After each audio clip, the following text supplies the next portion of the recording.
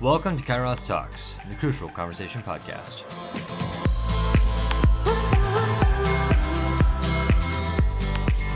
Hey guys, and welcome to the show. This is Chad, your host, and joining me today is Jeff Gilman. Jeff is my best friend, best man at my wedding, and also a coworker. But I met Jeff at a Bible study 8-ish years ago, and he's got a really cool story. And just over the couple years, he's become a mind and a friend and someone to just muse over these thoughts. In fact, I would say most of the crucial conversations I've had have happened with Jeff at some point. And so we were talking about a really cool book that we're both getting into here called Anti-Fragile. And I just wanted to pick his brain on what he's reading. He's ahead of me, which doesn't happen a whole lot. For him to be ahead is really fun, and I'm just really curious about this topic, anti-fragile. So, Jeff, why don't you say hello, and let's jump right in. Yeah, hello. First off, the only reason why I'm ahead is because Chad just read 17 books. It was 17. in a fiction. Hey, Harry Dresden is the coolest modern day wizard of our generation. Yeah, exactly. So I just stayed focused on, more important things. Hey, the 18th book I'm reading right now is a little bit all about being a good husband. And I've got some room to improve there. So no judgment. Got it. So you'll start reading this book after that one. I've only got like 50 pages left. So we'll be there soon. Solid. So yeah, this book has really got my interest up a lot. I'm not really sure 100% why, mainly because I think it's something that I personally have kind of seen in my own life in a lot of ways. Okay. And so I'm very interested in it. I'm not 100% sure where it's going. I'm only on chapter 3. The intro was about the size of 5 chapters, just so you know. So I consider myself at like chapter 8. Right. But I'm only 3 chapters into it right now. So I have a basic understanding, but there's a lot of information. He uses a lot of big words. It's nice. Yeah. But it's been a lot of fun. Cool, and I think we're going to have to do another one of these when we finish the book together. Absolutely. So we can talk in more detail about the application. And based on the size of the book, I'm guessing we're going to do a bunch of them based on this idea of anti-fragile. So Anti-Fragile is a book, and let's talk about, you said the author defines this word of anti-fragile. And actually, who is the author? Do you have that? Yeah, so his name is Nassim Taleb, I believe it is. You might want to double check that as far as the pronunciation goes, but I believe that's correct. He is Middle Eastern, but he hasn't announced it in his books, but he definitely comes across as religious, some sort of belief. Hasn't really said what it is yet, but okay. Some faith-based something going on. Okay, so Anti-Fragile is the name of the book, and you had just talked to me the other day about its definition. So what is Anti-Fragile and why? Like, it sounds weird to me. Like, I'm trying to get used to saying it, but it doesn't really roll off the tongue well. So what is it? No, it doesn't, and he has even said himself that the word is he hasn't been able to find it in any known language. So it's, as far as what it actually means, that there doesn't seem to be anything that there is no language that essentially captures what he's trying to say. And so just to kind of give you a basic definition, what we're looking at is everybody knows what fragile is, and the best way to compare that would be glass, something that breaks very easily. And so then what everybody thinks is the opposite of of fragile would be steel. But in reality, that's robust. And so that's a middle ground. If you take a hammer to glass, it breaks. That's fragile. If you take a hammer to steel, it doesn't break, but it also doesn't do anything. It stays the same. So that's robust. It's a middle ground. The opposite of fragile would be something that would actually grow stronger from that hammer. The best in the material world that we can kind of compare that to would be maybe like a precious metal with heat involved, where there's the hammering process. And it retains the energy from the transmission of the physical energies. Correct. So okay. That's the best example that we have in the sense of that world. If you take it to a Greek mythology, what Nassim uses is he talks about Hydra being the anti-fragile, and if you chop off a head, a second one grows back. And then I'll get into it a little bit further, but what actually destroys Hydra is, in the Greek mythology, Hercules cuts off the head with a fiery weapon and it sears it. And by doing so, he kills the recovery process, which then in turn he gets into what is healthy anti-fragile, but I'm not going to get into that right now. Okay. But anyway, and then robust being compared to a phoenix, which it dies, it gets reborn, but it doesn't actually get stronger. Right. So we've all seen Harry Potter, and if you haven't, well, you're uncultured swine. I'm just kidding. No, okay. No. If you haven't seen Harry Potter, there's a scene, and actually, I mean, the phoenix is a mythology that actually transcends, I think, most cultures and in most mythologies. It's in Greek and Roman, and which are different actually, and Norse, and a lot of the wizarding world like Harry Potter. But yeah, the phoenix, it dies and then it's reborn, but it's the same creature over and over and over again. Yes. It doesn't grow. Doesn't get sense stronger. of it's always going to be the same. What it is. And then it might be impossible to kill, but it doesn't actually get stronger, whereas the Hydra actually gets stronger. Right. It goes in mass or a number of heads or correct. whatever. It just keeps getting stronger the more you cut off a head. And then he compared, honestly, I don't remember who it was. It was somebody that was very fragile and died very easily in Greek mythology to fragile. Okay. There's a couple examples. I mean, you got Achilles, in the heel, kind of like the worst spot ever to be fragile in. I mean, there's a lot of people. Actually, a ton of gods in Greek mythology are pretty fragile. Yeah. Okay, cool. So just to recap, we've got this word, anti-fragile, which sounds weird because we don't use it. And anti meaning the opposite of, and fragile being fragile. We've got the opposite of fragile with the author premising that there is no other word in any other language for anti-fragile. At least that he's found. Right. And then you just touched on something, and I want to kind of go back to it because I find it fascinating as well. But you talked about this idea that anti-fragile is also a middle ground in and of itself. You've got anti-fragile, and then on one side you have unhealthy anti-fragile, and the other side you've got healthy anti-fragile. So talk to me about what that looks like, and maybe one or two applications for each one of those, healthy versus unhealthy. Yeah, so, and just real quick before we touch on that, because I think it's important to get into that, he addresses the idea of anti-fragile and that it is a cultural blind spot. So for anyone listening, it's important to understand that anti-fragile is a concept that anyone can grasp, but it's not something that is being applied in everyday life or even in our culture, and it's not something that he believes is essential. So he believes that societies basically fall because of a lack of anti-fragile. Interesting. And so something that he's worried about is that our society and that most societies today they're not implementing anti-fragile. He believes that it is essential for any complex living being, whether it be animals, humans, anything that is complex. A machine is not a complex. Right. And so that's something that's kind of important to note. One of the things that he does to give you an idea of a cultural blind spot would be that he talked about how other cultures, and he talked about colors, and how these other cultures that are underdeveloped and don't have names for the amount of colors that we have, that a lot of underdeveloped languages often only have names for 3 colors, and that they refer to colors as a whole as just one word, but that when a study was done that if these cultures could see and define these colors with a color chart, they were able to. And so what he used to say was that anti-fragile is something that we are all capable of seeing and understanding, but it is not implemented into our society or into our lives. Or on another completely note that he touched on in chapter 2 was domain anti-fragile, which is there are certain areas of our lives that we apply it to without knowing, but in most of our lives it's not there. Got it. That's important to understand as we talk about what you just asked about. So the idea of the recovery process. Yeah. Well, hold on a second, because I guess I haven't read the book, so I forgot we talked about that. So we've got this idea that we are blind to things, or rather, I guess we don't know what we don't know, right? So these third world countries, for example, underdeveloped, they don't understand. Like if you go up to them and say, "Oh yeah, what other colors do you have?" and they've got no idea that that's a thing.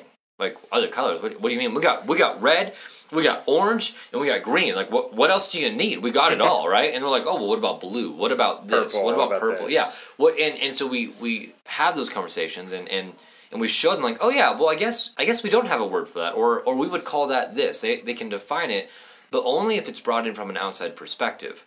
Except for ways that we accidentally implement this, right? So if someone were to accidentally mix the wrong colors and discover a new color, right? So and we may not be noticing it.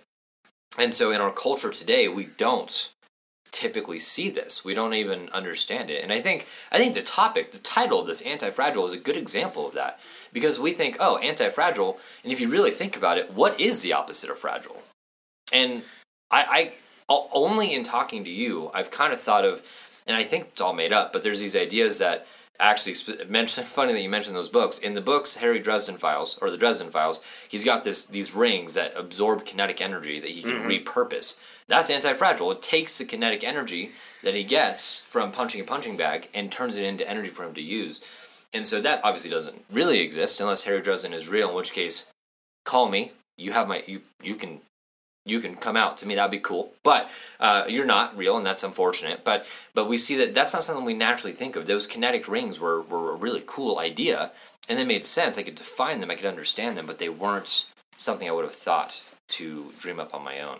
So no, and you're right, because I think that's a concept that's very hard for us to understand. Even with that analogy that, you know, you have a society that doesn't have a name for these colors, it's still very hard to put ourselves in this area of, I guess you would say, seeing something and understanding it, but still being blind to it and not understanding its importance. And of course, in the English language, we probably have more names for colors than anything else. But I still argue with my wife. Salmon is a fish and not a color. Not I'm a wrong, color. Obviously. But well, yeah, of course. And then my girlfriend's an interior designer. She probably knows more colors than anyone can ever imagine. And that's important, and that's very important in that world. But for the average person, I just... Yeah. Okay, Same. whatever. Yeah. You know, red, blue, pink, whatever. Yeah. But it really did catch my attention when he talked about that, because it brought me to the awareness that we can see something and even understand it and yet still be blind to it, its importance, and not realize that our culture doesn't adapt this. Mm-hmm. And as he states it, I was reading something in one of the chapters this morning, and I don't remember the exact verbiage that he used, but basically he says comfort is a disease to society. And he goes on to talk about how comfort, and so also real quick, I'm just going to underline that, comfort is not recovery. Understand that comfort and recovery are two very different things. I'll get into recovery in a little bit. Yeah. But comfort is somebody who doesn't have to pay rent or bills. Let's just say bills. Somebody who doesn't have to work. Somebody who can just live on an island and be happy and not have to. That is really what he is saying, is that is a death sentence. That you will not grow, that you will not learn, that you will not essentially evolve in a sense. That you have to have, every complex living being has to have stressors in order to grow and get stronger. Okay. And then also something very important to note, that if you're not growing and getting stronger, you can't stay where you're at. You only go backwards. Interesting. So basically... But that makes a lot of sense, though, yeah. It does. Yeah. Well, we're going to have to get into applications. We're running low on time here, too. We're trying to keep it below 20 minutes. The goal is 15. Dang. Right? Okay. Yeah. Very good. So we'll wrap up. I want to see if we can, in a minute and a half, talk about healthy versus unhealthy anti-fragile. And to anyone who's listening, we're going to come back to you with more thoughts on this book as we pursue understanding this idea of anti-fragile, because prior to this conversation, we were both blind to it too. And you don't know what you don't know. And apparently what you don't know can kill you. So apparently. Yeah. So the one reason why I'm fascinated by this book is the amount of things in there that I think I was kind of aware of but didn't know what to name them, especially like in the fitness world, things like that.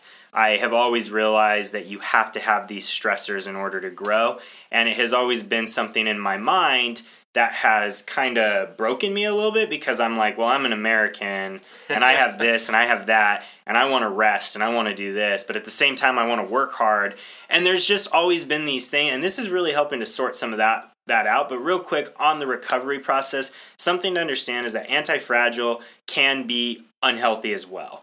So anti-fragile is something that grows from disorder, chaos, energy, impact, all these things. But something to understand with that is that there is unhealthy versions. And I only just started learning about this today, is a strong example for unhealthy anti-fragile would be somebody who is stuck in a relationship or keeps going back to it over and over and over. Or somebody who works out an unhealthy relationship. I'll just say that. Yeah. Or somebody that works out but doesn't get enough sleep. Somebody who probably works all the time but never takes time off. But doesn't take time off, Yeah. or debt because they can't stop thinking about it. Got it. So those are important factors to take in. He starts specifying today how rest is essential. That's you have to have stressors, which are the anti-fragile, and then he hits on the fact, but you have to have rest to heal from that, or else it's pointless and it backfires, and you then get unhealthy anti-fragile. And so then you have tons of areas of your life, relationships, fitness, where this all of a sudden starts applying. Yeah. Finances. Yeah. Even if you are in debt, you need to be taking a day off where you are not thinking about that debt. Right. Because otherwise it's going to be a downward spiral that's all consuming.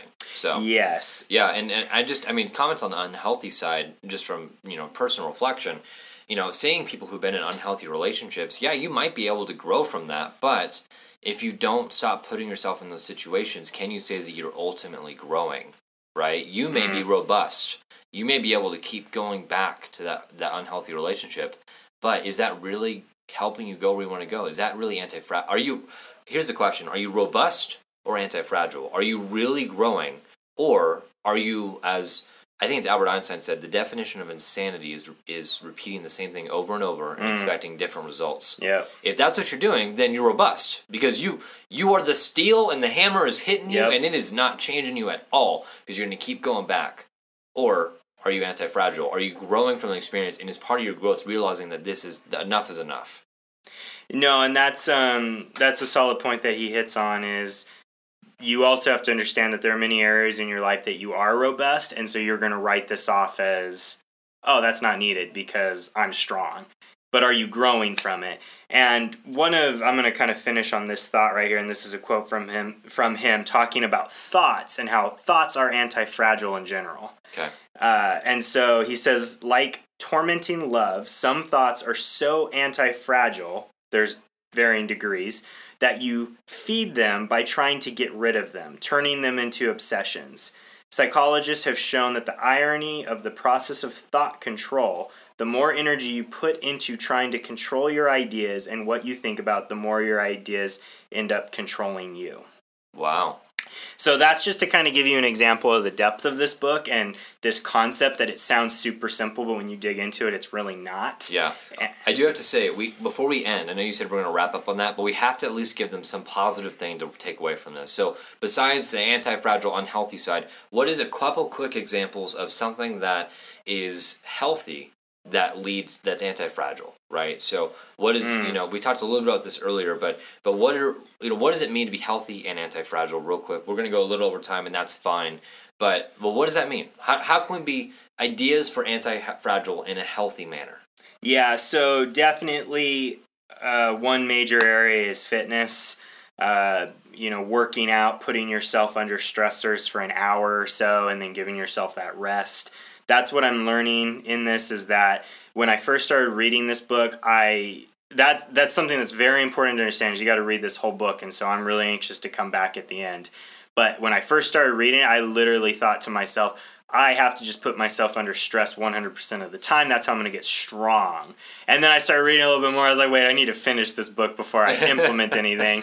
Because then he goes on to say, no, you're going to wreck yourself. Like, you have to implement a healthy recovery process. So lots of areas that you can start implementing anti-fragile, understanding that by nature, we don't want to endorse what anti-fragile is, which is chaos, it is stress, it is these different concepts. In one area, just real quick, he even talked about how that there have been studies that have shown that when you pop out of a corner and scare a friend, that their heart rate races and they freak out, that there is actual health benefits to that. As long as it stops there. If they go on in fear, if they go on in anguish and anxiety, that's unhealthy. But the moment of a quick heart rate and all is actually healthy. And then there's benefits to that. And so I'm like, well, yeah, I'll scare my friends all day long. But so it's kind of cool just to understand that, though. There are many... I really feel that this concept and what he's getting at is meant to be applied in every area of your life. As a complex being, there is meant to be stressors in your life. But yeah, so it's also just important to take into account the recovery process, and that is going to be a key element to the stressors and being anti-fragile and how to apply it. I'm sure once we talk more about this, once we've read the whole book, there'll also be a lot more to that. Yeah. The thought popped into my head, and it basically was rest yourself before you wreck yourself. Ah, yes. Sorry. Corny one-liners are my forte. So, like that old poor car I drove, don't ever buy a Kia. Sorry, Kia, you're never getting sponsored on this podcast. So, you remember that car. Oh my gosh. So anyways, with that, just wrapping up, we're a little over, but what are 2 or 3 examples of how you can have a positively anti-fragile or a healthy anti-fragile perspective? What areas, examples specifically? Go ahead. Yeah, so definitely also taking the recovery process into account. Relationships is going to be a big one. You're going to have stressors. You're going to have moments where you don't get along. Those are actually important for your growth with your significant other. But you also have to take into account the need to rest and to also talk it out and to recover. Yeah. and so taking some time to pause after what we call a hard conversation or a crucial conversation. And, once you're at a stopping point, just sitting there, whether you're watching a show or, cuddling, whatever that is, spending that quality time and resting together and healing from that hard conversation. Yes, because, and the thing that you do have to understand, and I think he's going to get into this book a little bit, is anti-fragile comes with, there's things that you can control and things you can't control. So like Jim, you are intentionally putting yourself under stress. With your significant other, you're not going to do that. You're not going to intentionally get into fights, but they are going to happen. And so this book is about, okay, where can you implement that healthy, and then where can you harness what just comes natural in this life, what is going to happen. So that is important to understand there, that there will be that definition, and he hasn't fully touched on that, so I'm not there yet, but the healthy version of anti-fragile right now is you need to put yourself under stress, and you probably don't fully grasp or understand what that actually means, and we'll talk more about that next time. Yeah, we don't even know what that fully means at this point. You have many defense systems in your brain to stop you from doing what this is talking about. Yeah. So there's a lot behind that, but then there's also going to be just understanding and taking advantage of the situations that come your way. As the Bible says, count it all joy. In the various trials, the testing of your faith produces patience, and patience having its perfect work in you, that you may be complete and lacking nothing. Absolutely. James chapter 1, verse 2 through 5, New King James translation. So, excellent. Yeah, sorry, I memorized it. So, with that, guys, remember, anti-fragile can be good and bad. The important thing, one of the distinguishing factors is the amount of rest you put into that equation. Rest is a requirement for healthy anti-fragileness, which is definitely a hard word to say. So, with that, guys, go check out this book and join us next time when we talk about anti-fragile, because this is our crucial conversation. This is how we're going to challenge ourselves to grow in those difficult times, how we're going to transition the difficult times into a growing opportunity, which is a lifelong struggle and opportunity. So, thank you guys for joining us, and we'll see you next time. Thank you for joining us on Kairos Talks. We hope that this crucial conversation was impactful for you. We hope you join us next time. Don't forget to subscribe and join in on the conversation in the Kairos Talks Facebook group. Thank you and have a great day.